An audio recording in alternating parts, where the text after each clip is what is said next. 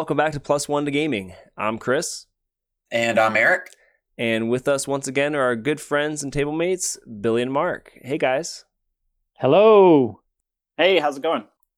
Well, pretty stoked because we got through the first adventure in Candlekeep Mysteries, but even more excited to get into the next one, which, Eric, you'll be DMing. You'll be running that one for us. But for this episode, I thought it'd be cool to just talk a little bit about the adventure we played, what you liked, what you didn't, what you learned, or just like any general thoughts you have about the game, the book, that you might want to share before we pass it over to Eric as he takes us into the next adventure. So how does that sound? Sounds good. All right. Well, this is not the first mysterious mansion that we've ever been in, but what did you guys think about this first adventure? Eric, I'll pass it over to you first. Yeah, I thought it was a nice. I have the book and I haven't gone back and looked through. I've been purposefully skipping all of the sections that I'm not going to be DMing. I haven't gone back and looked through it, but it was a nice, concise mansion. I posted the picture of my map that I made following along your descriptions, and there was one point, maybe 2 points, where I got confused and had to change things, but it was a very simple layout, which made it a lot easier to do theater of the mind and not have to have a map, on a screen somewhere. You did a really good job at that because we did not play with a map at all. Yeah. And I enjoy doing that. I think it's kind of fun. Just trying to live in the space in my brain, and drawing it helps me kind of solidify the space a little better. So I normally do it anyway if we don't have a map. So I don't know.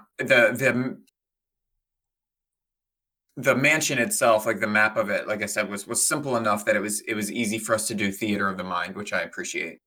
In the future, would it be helpful to have the square footage that when our friend Jake did it into the Tomb of Horrors?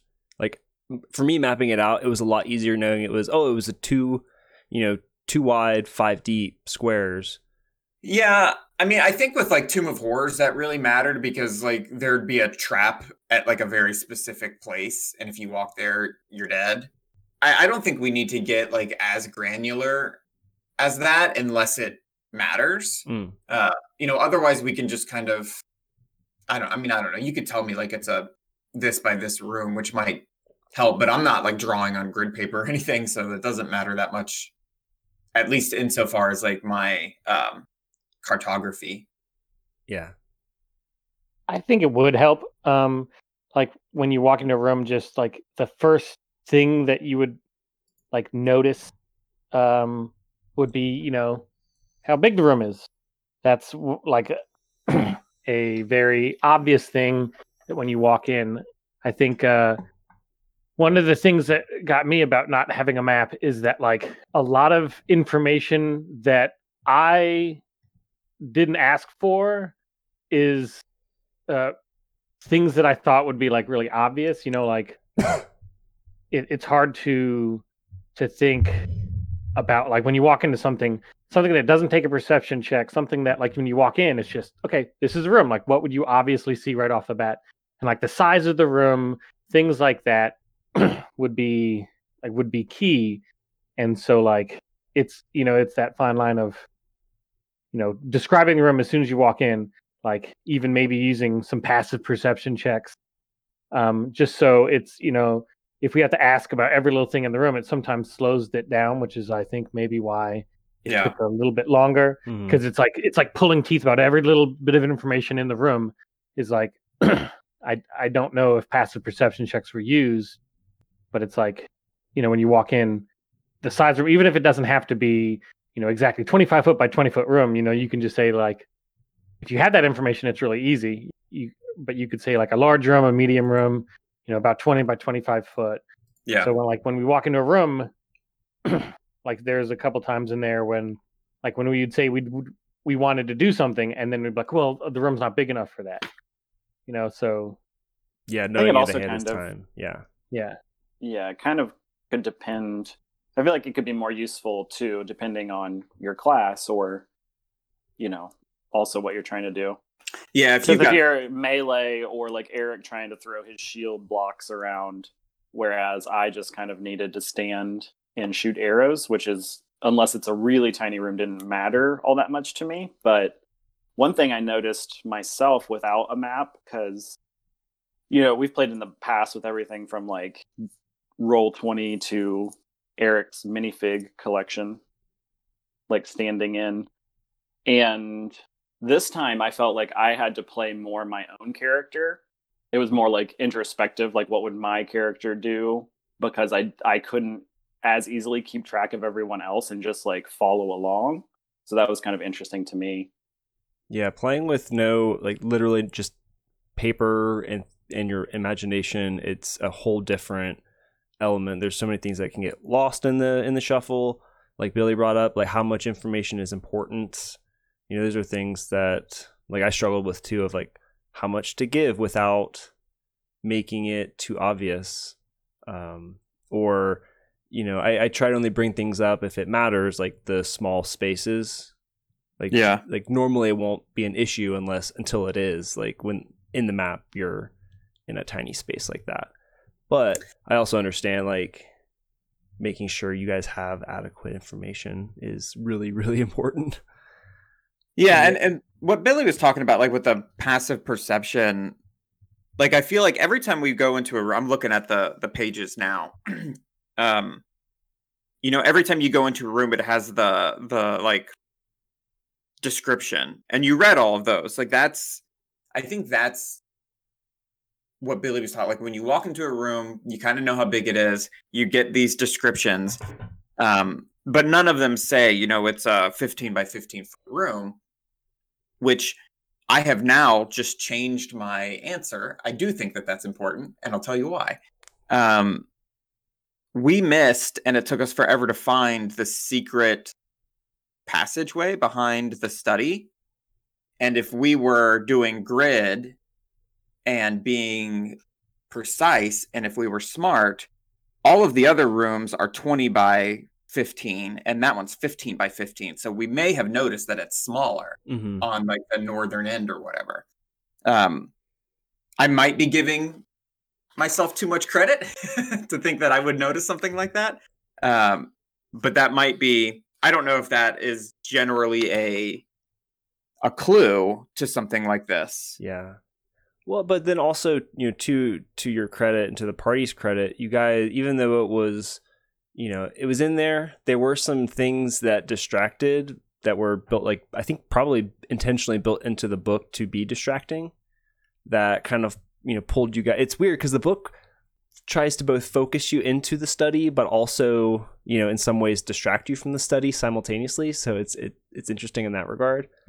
Yeah. But you were able to find that you needed there was still more to discover, and you came up with a unique solution to find that. So I'm actually, even though it took, you know, like you guys thoroughly searched the mansion and that took some time, you did it in a way that was unique to those characters. And I think there's something to be said for that as well. Yeah, and how much of the layout and exploration is part of the puzzle? Like how much of that is the game, I wonder. And I feel like Eric, now having noticed how like the pattern in the room size, like those kind of things to me feels almost like escape roomy. Like you're learning who made this and kind of what mechanics they might be using, which is kind of cool. You know, it was hidden and we missed it and had to like circle back. And at least for me personally, I'm like, yep, that sounds like me. That's what would happen. I'd miss it and have to go back. Yeah. I think we also missed, there was a pantry. I don't know if there's anything in the pantry. There wasn't. Just food. And yeah, well, good. And what looks like a balcony outside of the bedroom. I think I just took that out because there wasn't anything really in it. We don't need to waste 10 minutes looking through nothing. Yeah. Yeah. So there were a few encounters that I just pulled completely. I kind of wish maybe I would have pulled another one, but yeah, because I just didn't want to waste your time. And Eric and I kind of talked about this before we started recording. You know, in this adventure, things just kind of jump out and attack you without you don't really get many options to negotiate or defer combat. It's just, oh, books attack you, chair attacks you, another book attacks you, which is like, okay. I mean, it wears the party down and makes the search, like, it has an effect, but I don't know, I like combat, but I do feel like it slows things down substantially. Yeah, and it's interesting because there's like a balance. Like, we were going to find all of the books. Like, we just were. So, and then the puzzle at the end is just spelling. So we would have figured that out also. So then you have to put some roadblocks in the way to at least make it feel like a challenge, and like figuring out exactly how many roadblocks before it just gets tedious, I feel like is a tough like algorithm to figure out. Yeah, I agree. I mean, it was like some of the stuff didn't seem like puzzles. It just seemed like you just needed to push your way through it. Like the spelling was a big puzzle, and then like the room with the telescopes, but that was a pretty simple puzzle. Like, it was pretty obvious. Like, you walk in, you're like, oh, this is exactly like, yeah, you know, like I didn't know, but was there like a puzzle to find out about that secret passage that we missed? Like, it just seemed like, was there anything that was supposed to lead us there, or was it something that we just had to do a good enough perception check? Yeah, so with that, Teruvian was really close to it. He just did not roll high enough. Otherwise, he would have found it. He would have found the book. There was a book that you pull, and if you do, it opens the sliding or the hidden door. So he was right on it, right on top of it, and unfortunately missed it. And so I had to pivot because it was just like one of those calls you have to make as a DM where it's like, he obviously did not roll high enough to solve to reach the DC investigation. But was there a thing that, like, because when he was searching for it, we already knew that there was a secret door there, like the people gave us. So is that how it was supposed to be, or was it something that we were generally supposed to discover the secret door there? Like, when he did his perception check, we knew that there was a secret door in there somehow. We just didn't know how to get to it. But like, I think there was a gap in between us. Like, how are we supposed to find out about the secret door? Was there something in there that we missed? Well, you had talked to Coriander, and she had given you, or it had given you, a clue that Fistandia and Freyot would go into the study, and even though they would have gone in there, they would disappear for hours and not be in the study. Okay. Which kind of led you to believe, like, oh, they went in and there was some kind of secret portal. You guys smashed or looked behind the pictures. And Teruvian, like, he found the spot. He just didn't, for his perception check, he hadn't, I'm trying to find the DC. It was pretty low. But he did. You can listen back to the episode. He missed the check, and then Levo, in her frustration with the books, then kind of duplicated his check with a more smashing oriented check, and then that's when I gave you you found the secret hole. No, I get that. I'm saying, like, were we supposed to find all the books except for one, and then find out that there's something that we're missing? Was it genuinely, like, because we didn't get that information until we already asked her about the secret, the basement? Like, that's what I'm saying. Like, there's a you were supposed to find it. There's a gap. Like, we were supposed to find it when we went into that room initially. If we did a perception check without knowing that there was a secret entrance, would we have found the secret entrance? You would have had to have rolled a perception check to find the book that would have opened the secret door. That required a perception check. Teruvian tried to make that check and failed it. No, okay. Yeah, and then Levo saved it basically. No, I Yeah. understand that. Were you, if we didn't know that there was a secret door and we rolled a perception check, would we have found the secret door? I Like at the understand your beginning, question. if we rolled Yes. a perception check, because when we went through the beginning, like when I was looking through for the books, like it seemed like you didn't want us rolling perception checks because I would roll a perception check when we went into the room. You're like, oh, well, they're an obvious book, you'd find it. Like, but because when we first went through, we were doing like perception checks in all the rooms, and then we stopped doing that because it seemed like we were being pushed towards, oh, well, you don't need to do a perception check because the books are pretty obvious, you know what you're looking for. Yes. So So that's why we didn't roll a perception check in that one room.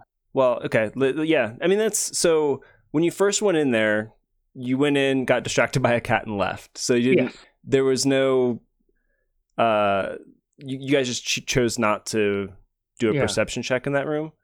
Mm-hmm. And I'm not going to assume that your perception checks are automatic. You're like, hey, I'm going to search. Okay, let's do perception.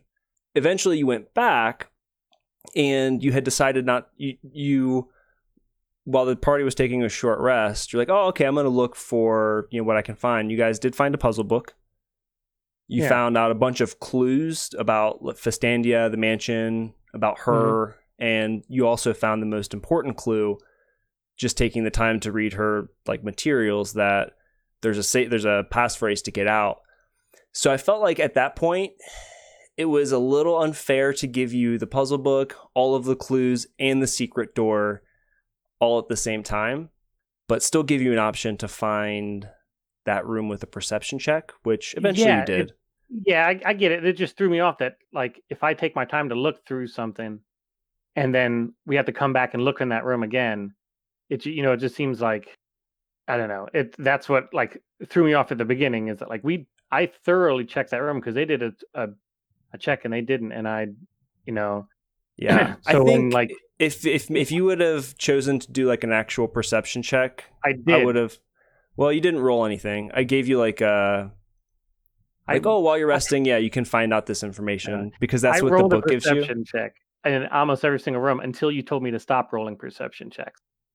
Because my perception is my big thing. So as soon as we walk in the room, I would roll a perception check and you would ask me what I was looking for, and I'd just say anything out of the ordinary.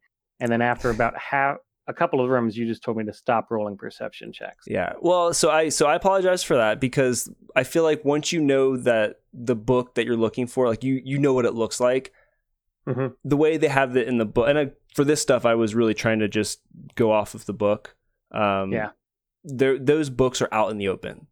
Like they don't really require, like once you've seen them and like, oh, these are the books with the puzzles on them. Like you don't need to roll any perception checks to find them. So I should have been more specific to you to say you don't need to roll a perception check to find that book. You see that book. So I will own that, because that's a very specific and important thing. But I also wasn't trying to prevent you from searching to find the things that you were actually like hidden things. Okay, yeah, because that's what I like when we started off. We were, I was doing it when we walked in. I do that, like we'd walk in, I do a perception check and look for things, and it just seemed like that kind of went away, and it so like when there are secrets in the room, I don't know, that's what kind of got me a little bit confused. Yeah, I'm really sorry about that, because I definitely don't want to like hold any information from you guys if you do the searches, and because there were times where you would search for something, you don't see anything, and you just didn't roll high enough. But with the study room, I definitely see your point in that you spent some time there, to gather some information. I tried to balance, like, you found out a ton of information without, while the party was resting, and you did kind of a sleuthing. So that was, for me, that was kind of like a DM call of like, do I give them literally everything or give them something to kind of find? And then I tried to insert the like coriander. I understand that. It was a little off that, it just seemed like when you walk into a room, a perception check is just so like almost a given that it was just like, I don't know. It seemed a little weird that like we're in a mysterious dungeon or mysterious mansion with a bunch of mysterious stuff. Like, and we're kind of being okay. We found the book. Let's go to the next room. Like, real like kind of pushing us to go on the path that we're doing, and like and not when we first went in through, I guess because it took time, we were going very carefully, and then once we found that, like it felt like like we didn't like there's no more secrets in here. You found the secrets, like kind of that's the impression that we got was like, all right, let's you found the secret. It's this book. Let's go. Now you know what to do to get the book. Well, if the player makes that assumption that there's secrets left, when you tell me to stop doing perception checks, that's that's what I'm saying. Like, yeah, and again, I apologize for that because you did not need to roll perception checks to find the puzzle books. The puzzle books were always in the open. Yeah. Yeah, so in order to find that book, though, somebody would have had to roll investigation to find it. It wouldn't have, the way the book lays it out, it doesn't appear that it would be something that would come up in a perception check. It has to be an investigation. So when Teruvian did an investigation and just unfortunately missed the... Okay, well, yeah, I was doing perception, so I wouldn't have found it. That's... Yeah. So I guess like again, like I'm everyone's got their DM like perspectives, and I'm always up for like learning and growing on mine. But I am absolutely not trying to ever hold information from you guys that is going to hinder the party, in an unnecessary fashion. Like I'm not. I feel like I try to be like a nice DM for the most part. Mm-hmm. Like I don't want to make you guys suffer or squirm. But that definitely to me seems like also just like better communication, especially given this format where it's like we're not together, we're not. I'm not giving you a map. So yeah. So I apologize for that. No, it's fine, and I did it because I kind of felt that I was the spokesman for the party, like officially and unofficially. Like we already named the party after me, but like, and there's a couple times where I missed.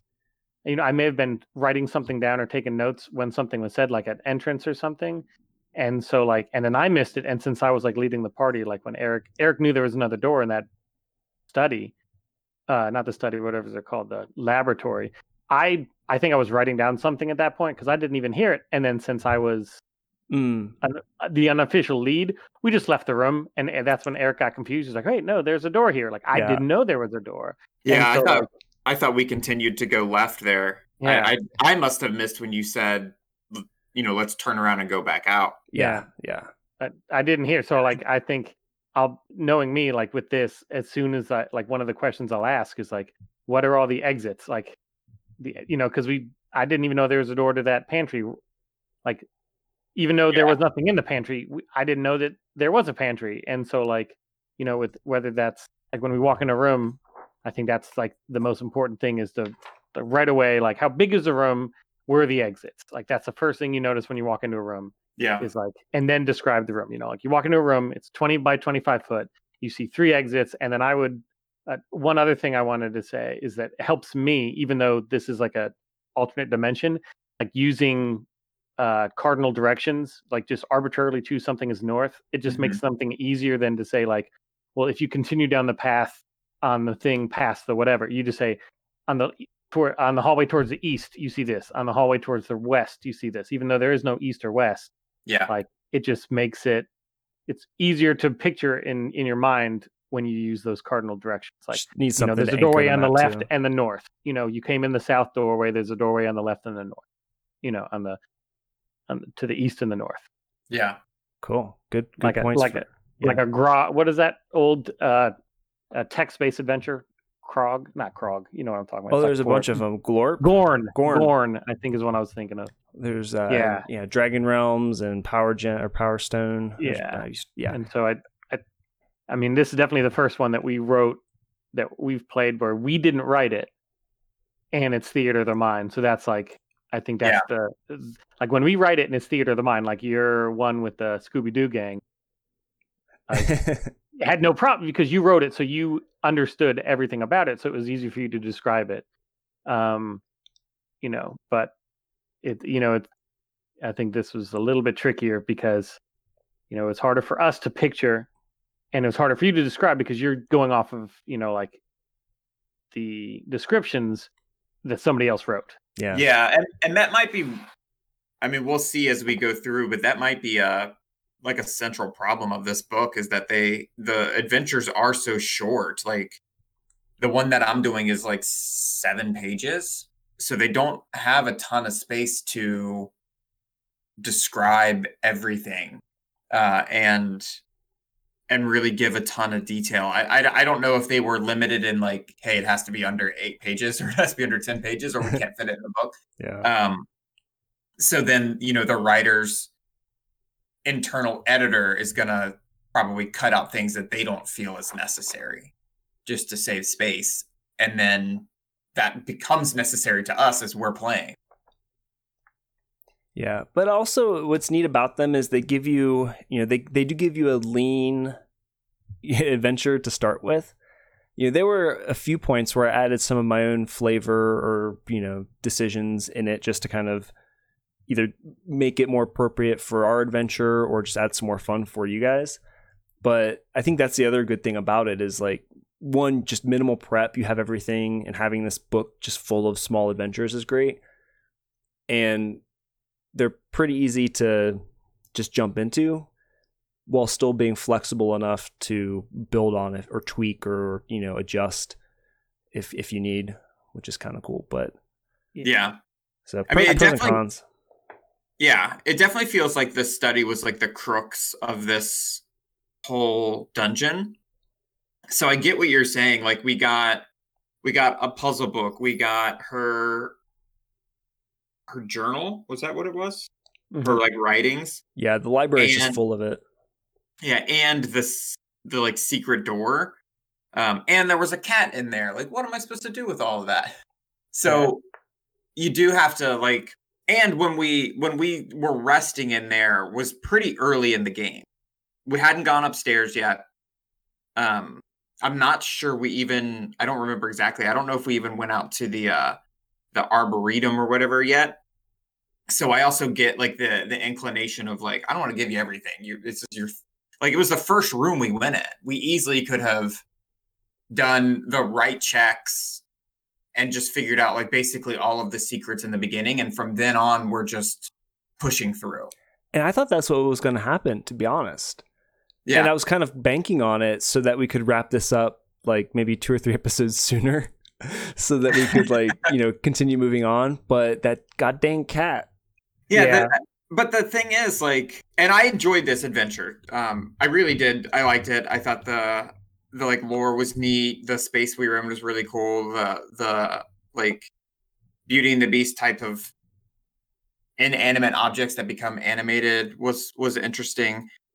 But I don't think that that's a great way. Like you shouldn't put the crooks as more than likely the very first room you're going to walk into. Yeah. Yeah, this one could have been like, I know that this was made by them, but like that was one of the things that, and it's not on you. It annoyed me because it felt like we had no chance of like it's like when you escape the room, like you feel good about solving these little riddles that lead you to the next riddle. And there wasn't the chance to do that, to give you that good feeling of inkling, like these little riddles solve like, like, was there a clue that we could have found, like using a perception check that leads to an investigation check? Like, because you're not going to go in and immediately roll investigation checks in every single room. Right. Yeah. Like, because investigation check is you already know there's a mystery, you're trying to solve it. But like, you know what I'm saying? Like, it's those little clues, like doing a perception check. You're like, you notice that, yeah, this room doesn't seem as long as the others. Little things like they could have put that in there. And you're like, oh, okay. I'm going to, little bits of clues. And I think that's, like that could have been left out because of the length they had to keep it under this. I think you did a really good job of describing it. I think the flow went really well. I think that we weren't like, when we asked you a question, like whether you had to research it or you made it up on the spot, I didn't know, because I think you did a very good job of keeping the flow right. Even the combat. And I definitely don't think that combat was aimed for level 1 creatures, because we would have all died if we were level 1. So I'm glad you guys were level 2 for sure. We got wrecked a couple times. Yeah, were those the creatures in the book? Yeah, and I pulled some out too. Yeah, I don't know. Like whoever, like, so the the combat was way too hard for a level 1. Absolutely way too hard. And the mysteries were either too easy or too obtuse. Like, Yeah. I don't know. So that's my not at all on your DMing was excellent. I'll give you props for that. It was very good. I liked the voices. I liked the way you described things and all that. It just, so that's my critique of the actual. I think those are fair.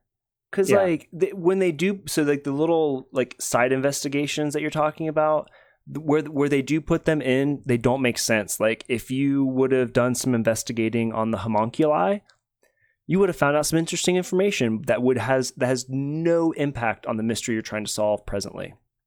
Why would we investigate the homunculi? Like exactly, and also like that's not like investigation on a homunculi. You maybe do insights investigates like a thing, insights like with a person. Yeah, this is they say if you do a DC 15 Arcana check, then you can learn this information.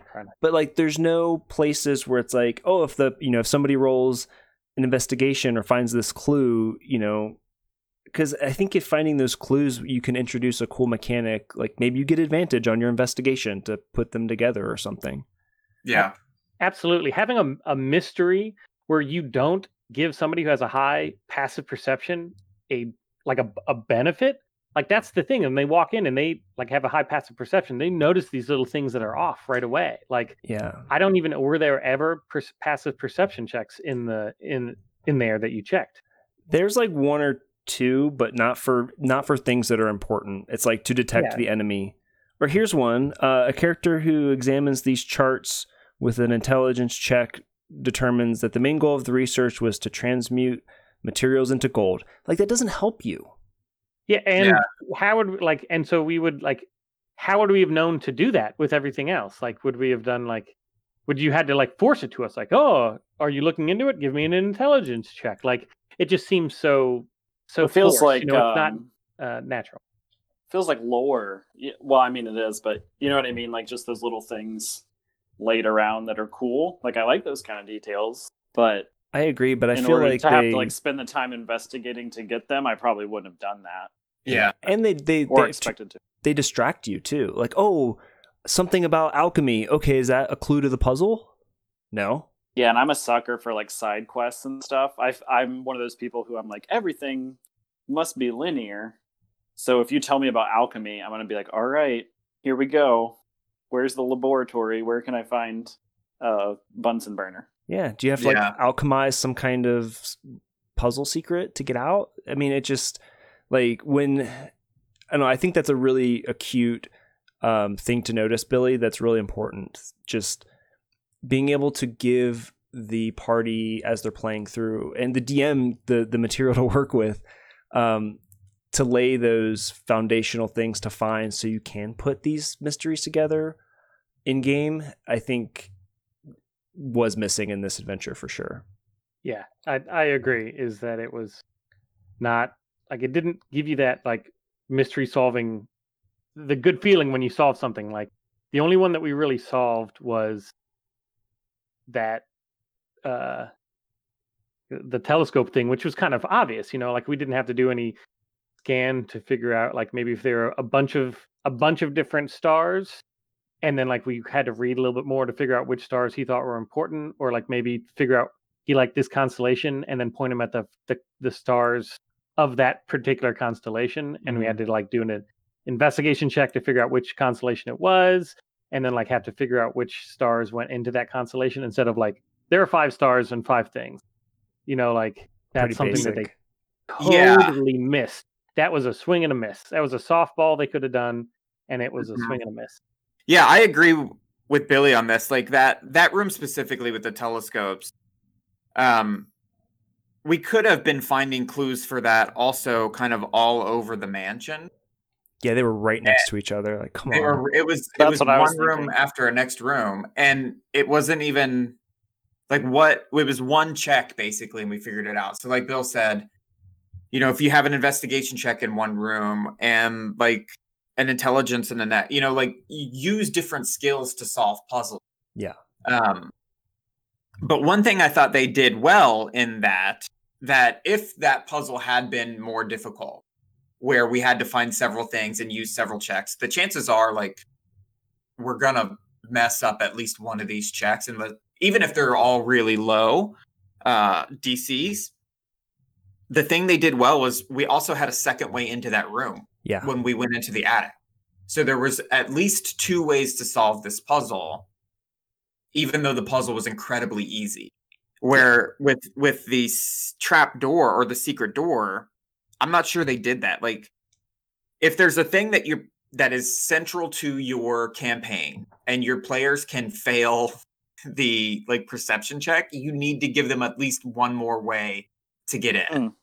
That's really good. As somebody who's never DM before, like that's something I wouldn't have considered, but that makes total sense. There's always a possibility that they fail something vital. You know, this is a super vital check, and they fail.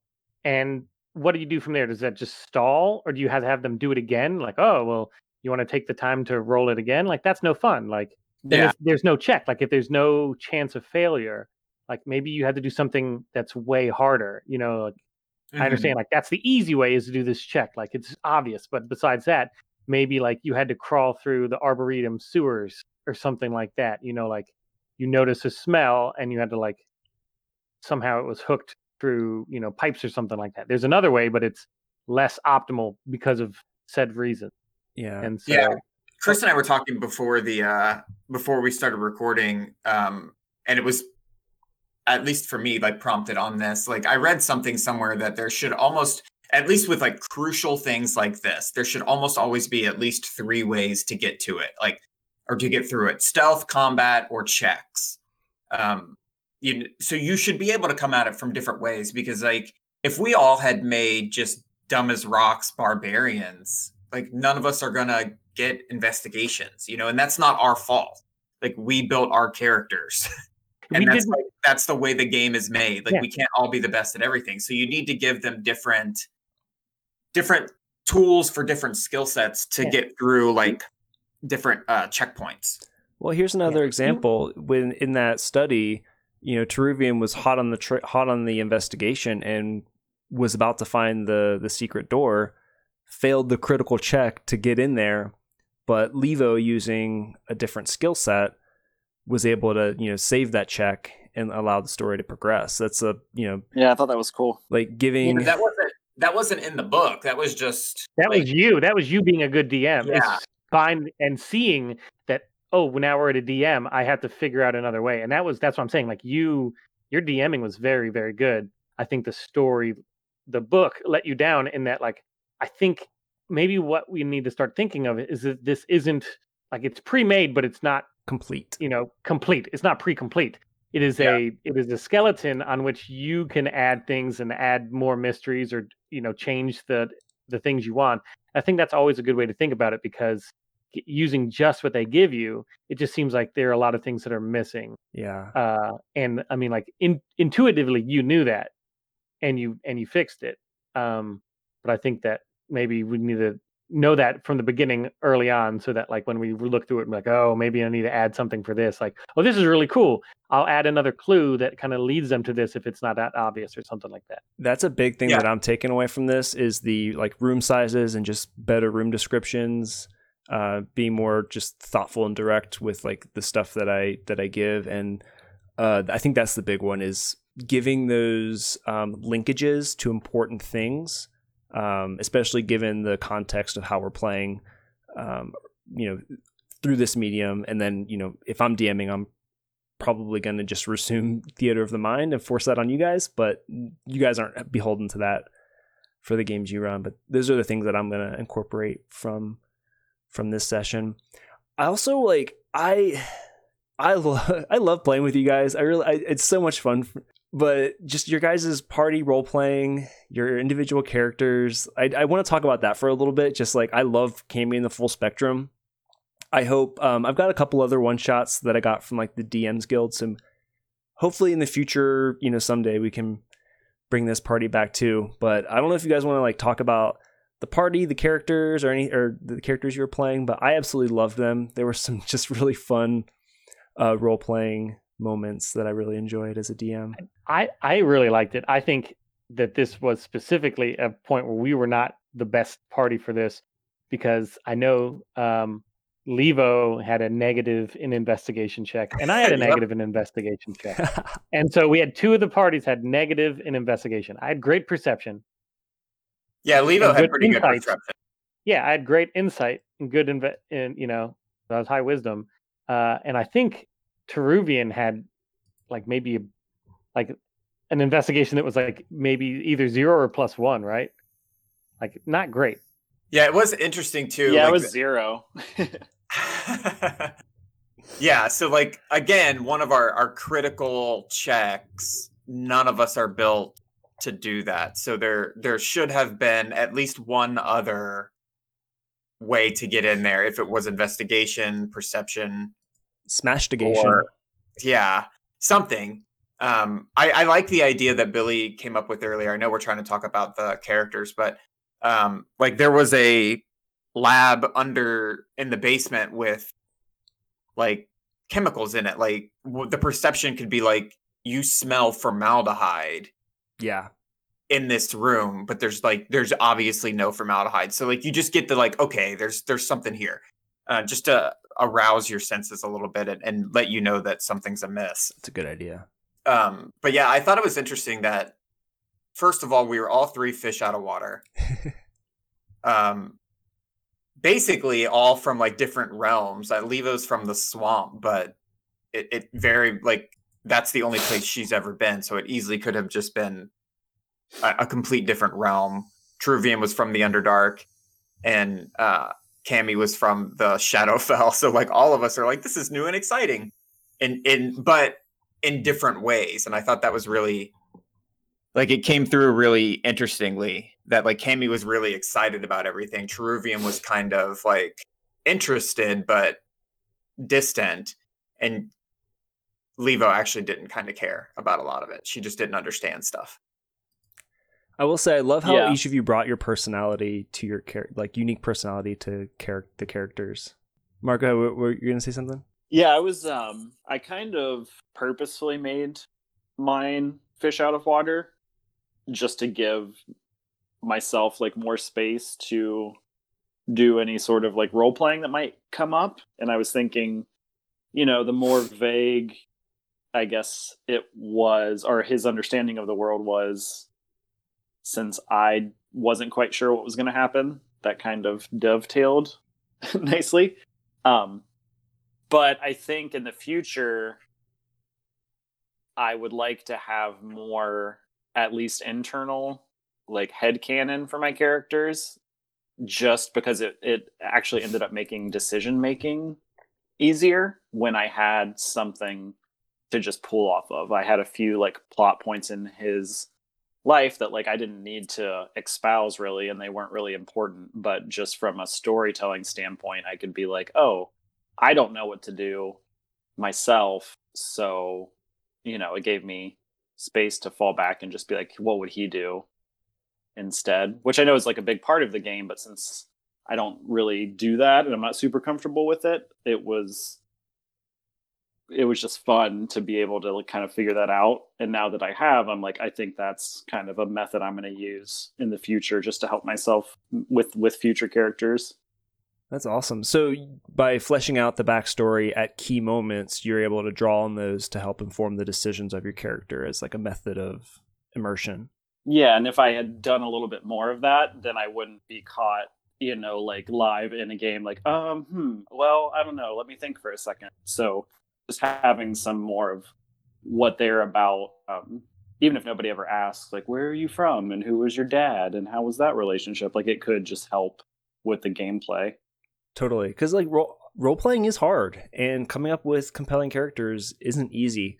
So I think having that as a method, just the more rich you can develop that character, the easier it is to kind of get into their shoes and understand. That's why I like to ask, like, Levo, how are you casting this spell? Cammy, like, what does this bond with the Raven Queen mean? Like, how does that manifest? It's like understanding those things from the character's perspective.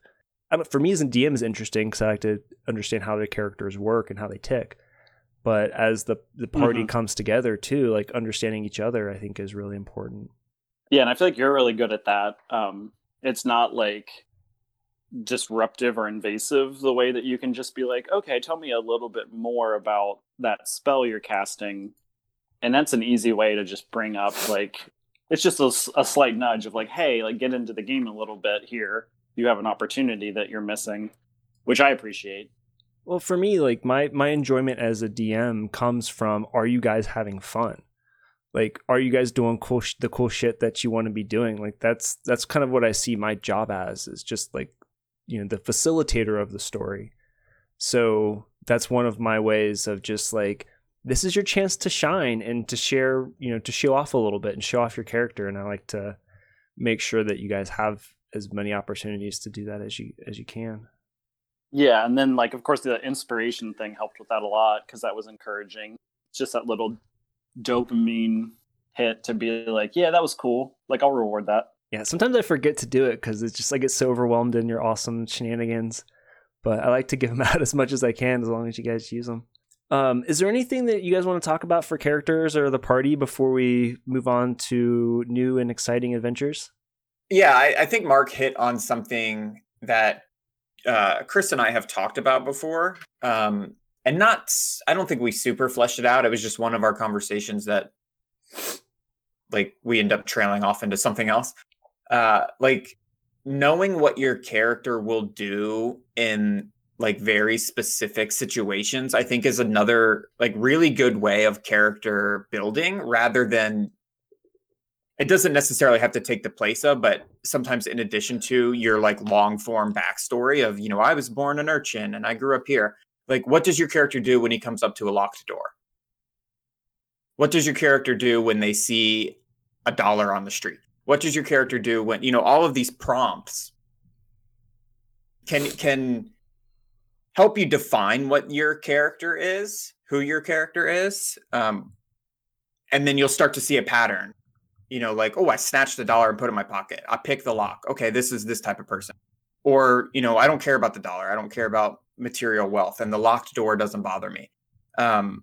Like, it just helps you build the psyche of this person. And when you get into a situation like that in a game, you know what that person would do, rather than like, ooh, I don't know. He was born an urchin, so maybe he would pick the lock, but maybe he's used to doors being closed on him.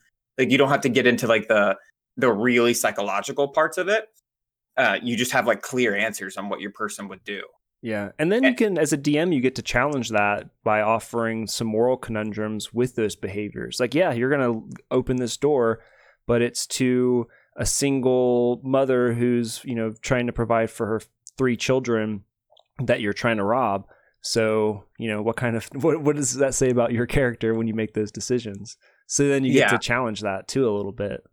Yeah, and there are, like with your bonds, ideals and flaws and different things, like they give you a little bit of those. But I wonder if there's just like a list of like these types of questions. And I think this is what Chris and I were talking about when we had this conversation originally.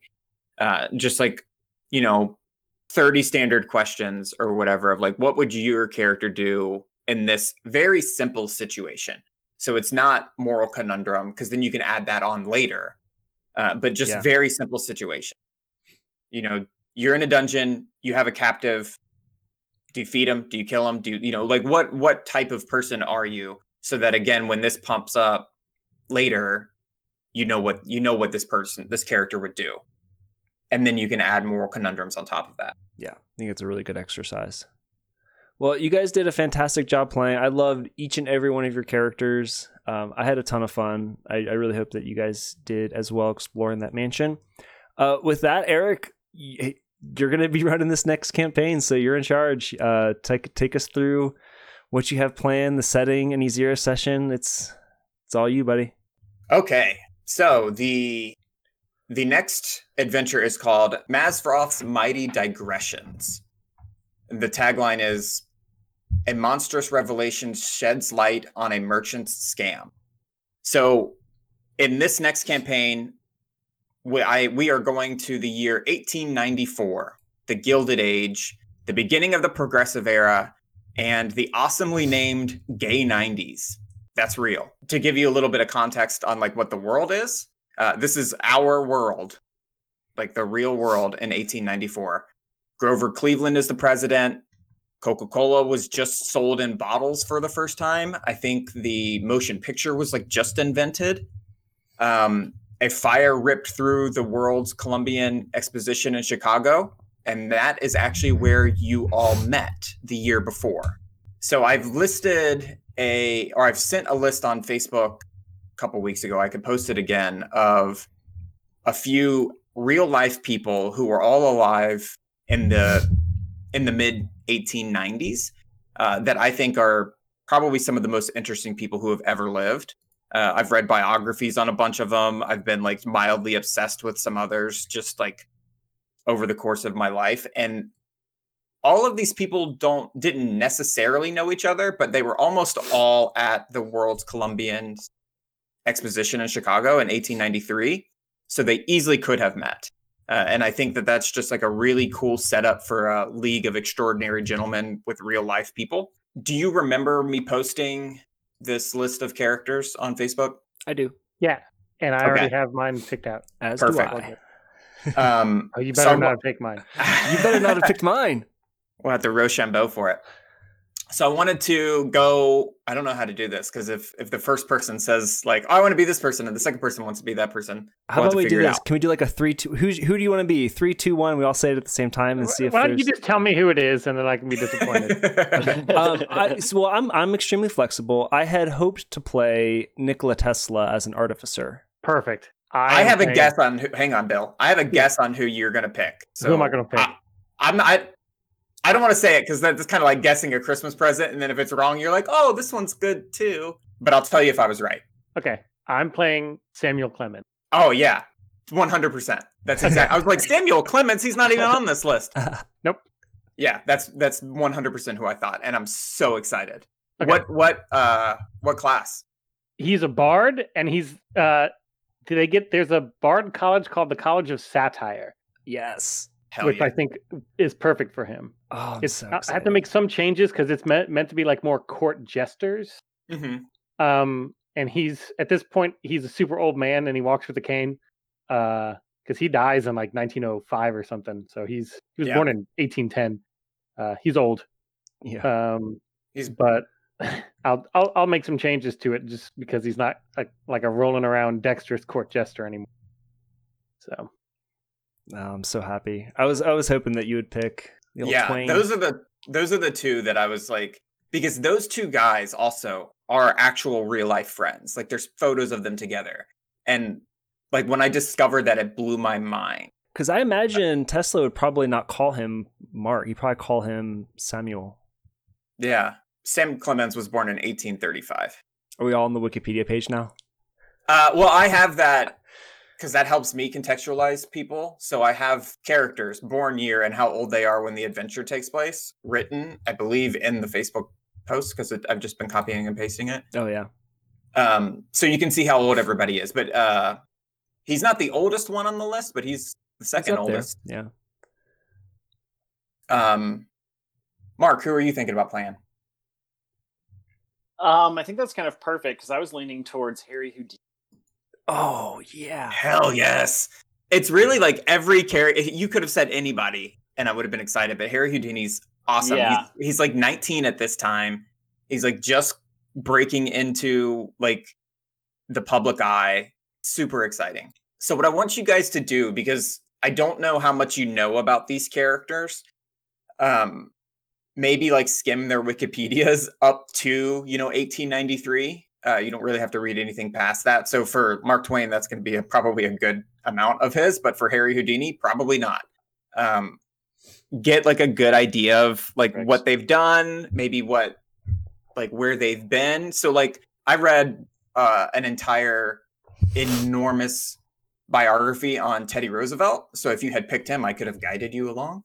So I know like where he's been, what he's done, different things by the time he's 35, which is how old he would be in this adventure. But I've not done that with these other characters, so I can't help you with that. And if you're interested in peeking into some character voices, there's a ton of Mark Twain like impersonators or whatever they're called that you could probably pick up some cadence from Bill.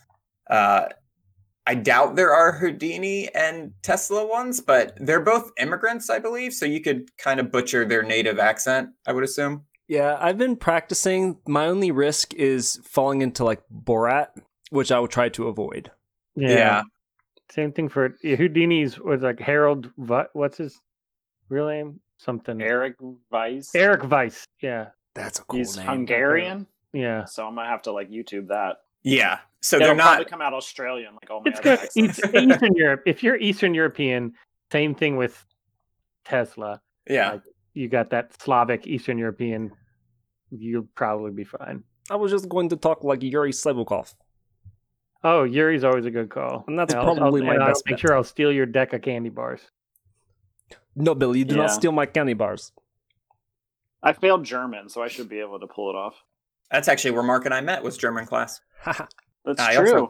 also failed German. I went through high school somehow dodging all of the requirements to take a foreign language. I didn't believe in it at the time. They said that it was a requirement to get to college, but it is not. That was a lie. Yeah, Yeah, but then I also really wish I had. Like, same. I don't speak any other. I took sign language in college, and that has been 100% useless. Well, actually, so for Tesla, one interesting thing I found out about him is that he's a polyglot.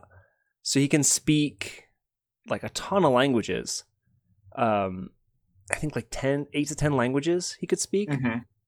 But that was interesting because like trying to build this character, like there's a feat called Linguist where you get to choose a bunch of languages and integrate that into your character, which I thought was really cool. Like in terms of trying to reskin a D&D character into 1894 Gilded Age setting.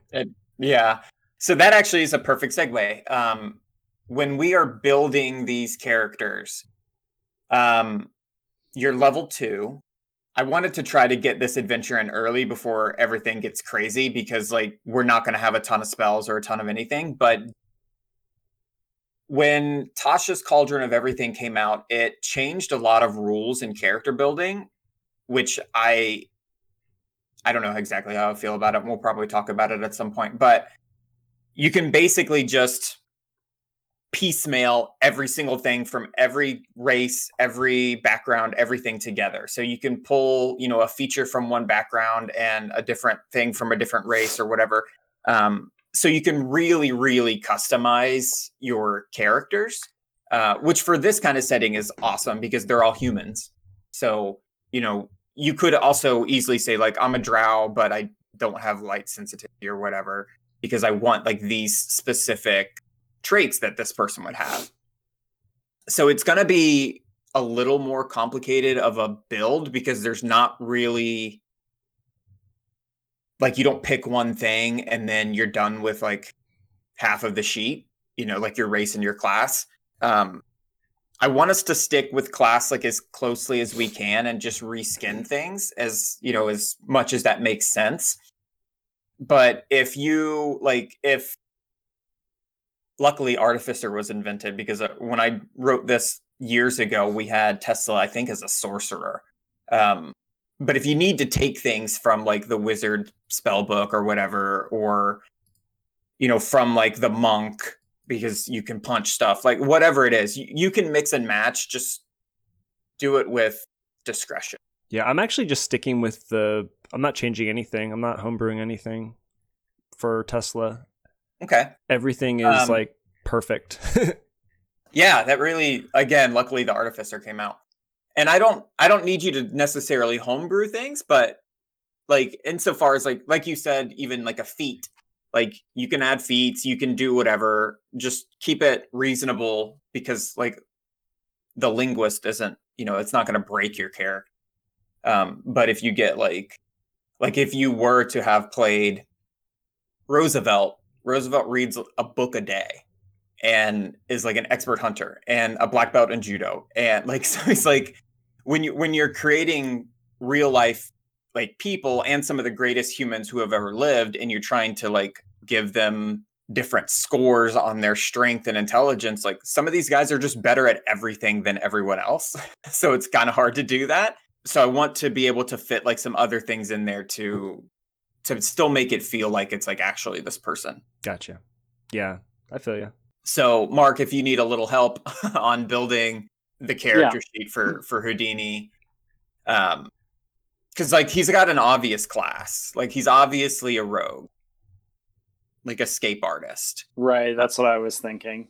But like what race do we want to pick? Like what attributes from which race do we think Harry Houdini would have? You know, because we could easily just pick human. Like that's easy. But there might be another one out there where like, you know, actually this nimble escape from, you know, the wood elf would work for him. Let's give him that. You know, different things like that. We can kind of look through and figure out. You might not even ever use them, but just to fill out this character sheets, I think is going to be a little bit of an extra challenge than normal. One thing that just popped in my head for Houdini is like giving him the small feature of a halfling, because he can fit into like really tight spaces. Yeah, that would be an interesting thing for like a human to have that they normally wouldn't. So how are we? So we kind of know each other ahead of time. Is there magic in this world? Is it like because for the artificer, the magic comes from like the items, so it's a really easy. Like, oh, Tesla made this and it does things that seem magical. Yes. So 2 good questions. First of all, you all met at the World's Fair of 1893. I can never remember the full name of it. I have an adventure that I've been wanting to run for a long time based around the World's Fair, and I just haven't been able to do it. So this takes place after that because you all already know each other now. So you met there. You've all become like kind of fast friends. I mean, Mark Twain and Nikola Tesla have known each other before this. So you guys met Harry Houdini and like, this is an interesting kid. Hang out with us, you know, and you're just kind of building like an entourage of interesting people. And that's how you know each other. You've all shared this kind of harrowing adventure. I don't want to say anything about it because I still would like to run the campaign at some point. But you've kind of formed like a group after that of you see yourselves as like defenders of like truth and justice and things like that, and like prosperity and progress. So, you know, if you run into a problem, I can call Houdini. I could call, you know, Teddy Roosevelt and he'll come help me out, kind of thing. So you've bonded over this shared experience the prior year. Insofar as like magic, I would like to keep it as like low magic as possible. So if your character has something that is magical, do your very best to like reskin it as something that just makes sense. So that I mean, with like rogues and artificers, that will probably be easy. I don't know the College of Satire Bard, but I mean, we could just assume that, like, if it's anything that's like charm person, like Mark Twain could charm a person. Yeah, it's not going to be magical. Like his main attack is going to be vicious mockery, obviously, but there's nothing magical about it. He's just going to say words that make you physically hurt yourself. Yeah. Yeah, so, like things like that. Like it's all going to be in character to Mark Twain, and there's not going to be any magic about it. Good. Yeah, because what I think could easily happen is like, okay, Mark Twain was so famous because he was magical. Like he actually had magic. So when he said shit, it actually did magic to other people. And I want to avoid that. Same with, you know, everybody. Like Nikola Tesla wasn't brilliant because he knew magic. He was just brilliant. And Harry Houdini, you know, brilliant in a different way, wasn't because he could just magically escape out of, you know, milk canisters with straitjackets on. Like he had to do the work. I would say there's something inherently magical about words. Something inherently magical about all of these people. You know, but not like the weave magic. So I have another kind of like clarifying question about the setting.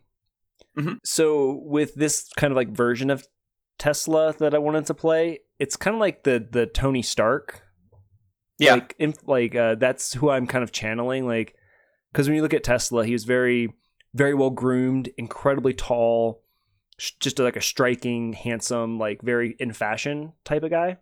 Yeah. And very charismatic. And I just thought like making these inventions, these cool technological inventions, and with the Artificer, you get to choose a couple of, basically you get to start with a couple of lesser magic items that you get to pick from, and just kind of integrating that into an exaggerated version of the world. Is that like a pop kind of culture version of the world, or do we have that liberty? Yes, 100%. So, if you read, I read Nikola Tesla's autobiography years ago. You don't need to stick to like his actual personality, although like it could be cool. Because a lot of people I think nowadays think that Tesla was potentially on the spectrum. And he died, they think, a virgin, and like was in love with a pigeon, allegedly. Like there's a lot of really crazy, weird shit about Tesla. You can lean into that, or you could have him be Tony Stark. Like that, I don't care. It's already an exaggerated like world because we kind of stopped talking about magic. So you guys don't have magic. But like Aleister Crowley, if you had picked him, he's got magic. And like Sitting Bull probably has some magic. But I still want it to be like very low level. Yeah. So it is like you said, like a pop culture version of the world. I don't want to get into like gritty realism because I don't think that that's necessarily fun nor the right place to do it. So yes, restrain yourself, but also make this world magical. Yeah, not magical. Like because the Artificer like gets quote magic, but it's done through items, so it's very like, oh, it's just electricity, and that's and the spells that I think that I chose were like identify and maybe detect magic, but that could be just like a reskinned version of something else in the game. It's like historic magical realism. Yeah. I like that. And what was there's like a phrase that like any like advanced technology is indistinguishable from magic. Yeah, I know what you're talking about. Something like that. And like this is the time in like human history where that is like definitely true. Like think of The Prestige. The Prestige takes place during this time, the movie The Prestige.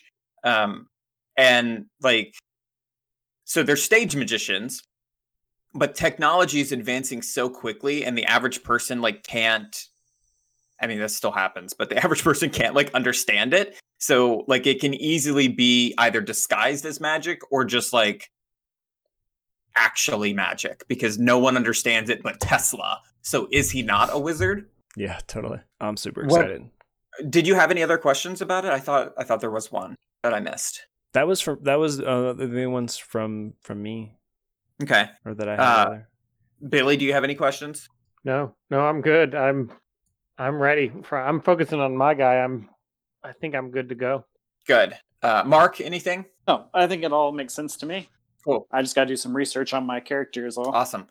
Yeah, I'm really excited. Like I said, this is a setting I've been wanting to play for years. So I'm excited to see what you guys come up with. It's weird to say like character wise, because obviously I know like who they are, but like how you interpret them, I think is going to be super fun and interesting. We are more than likely like next week just going to get into it. Like you guys are just at a place and we can figure out like why or what or not, because I'm not sure it's super important like why you're there or how you're there. Just because you're like the richest people in the world, like the most famous people in the world during this time. Like I think of it as like the Ocean's 11 entourage kind of like, but the actors, not the characters. Like it's not strange that like Brad Pitt and George Clooney hang out in, France. Like they're buds, they do it. So that's kind of like the setup a little bit. I think it makes it easier too because we have that pre-existing relationship. Like there's not sort of the awkward or as an awkward like, oh, getting to know you. Mm-hmm. Yeah, and I love the World's Fair is perfect for that. It actually makes sense. Yeah, I mean, I can talk about this all day. I love it. But like the World's Fair, like I said, Mark Twain was there, Tesla was there. Buffalo Bill and Sitting Bull weren't allowed to be participants, so they set up like a competing fair, like Buffalo Bill's Wild West show outside, like a mile away. Yeah. And like they all like intermingled with each other, but it's just like this weird touch point in history that, you know, almost like the signing of the Constitution, that like all of these great figures were all in the same room at one point, and that's just like, I don't know, it's super cool to me. Yeah, that whole World's Fair is just a super cool story and setting. So that is going to be the next mystery. Sorry to give you guys homework to like have to read Wikipedias and potentially learn like accents and watch character actors play your people. But I think it's a good exercise in, you know, in building characters, because we have these constraints. Like, these are real people. You can go out of the box, but you're not starting from scratch. So that gives you some leeway, or gives you like a starting point, but it also gives you some like boxes you have to play in. And I think that that's really fun and interesting.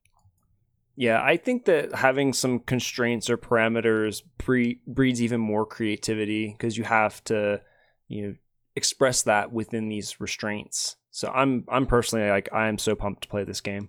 For sure, me too. Creativity is nothing if not problem solving. Yeah, I think we'll be doing a lot of that together. And just like, I think the thing I'm most excited about is like being able to interact with the party, like Harry Houdini and Mark Twain, Nikola Tesla. Just like, what shenanigans are these guys going to get into? And we will find out next time. That's it for our review of The Joy of Extra-Dimensional Spaces and our Zero session for Maths Frost Mighty Digressions, Adventure 2 in Candlekeep Mysteries. What's in store for Houdini, Tesla, and Twain? Subscribe at +1togaming.com to find out next week's episode, where we get right into it with Maths Frost Mighty Digressions. Have you played through The Joy of Extra-Dimensional Spaces? What'd you think? Let us know in the comments section, or shoot us a note at +1togaming@gmail.com. Thanks so much for listening, and we'll catch you next time.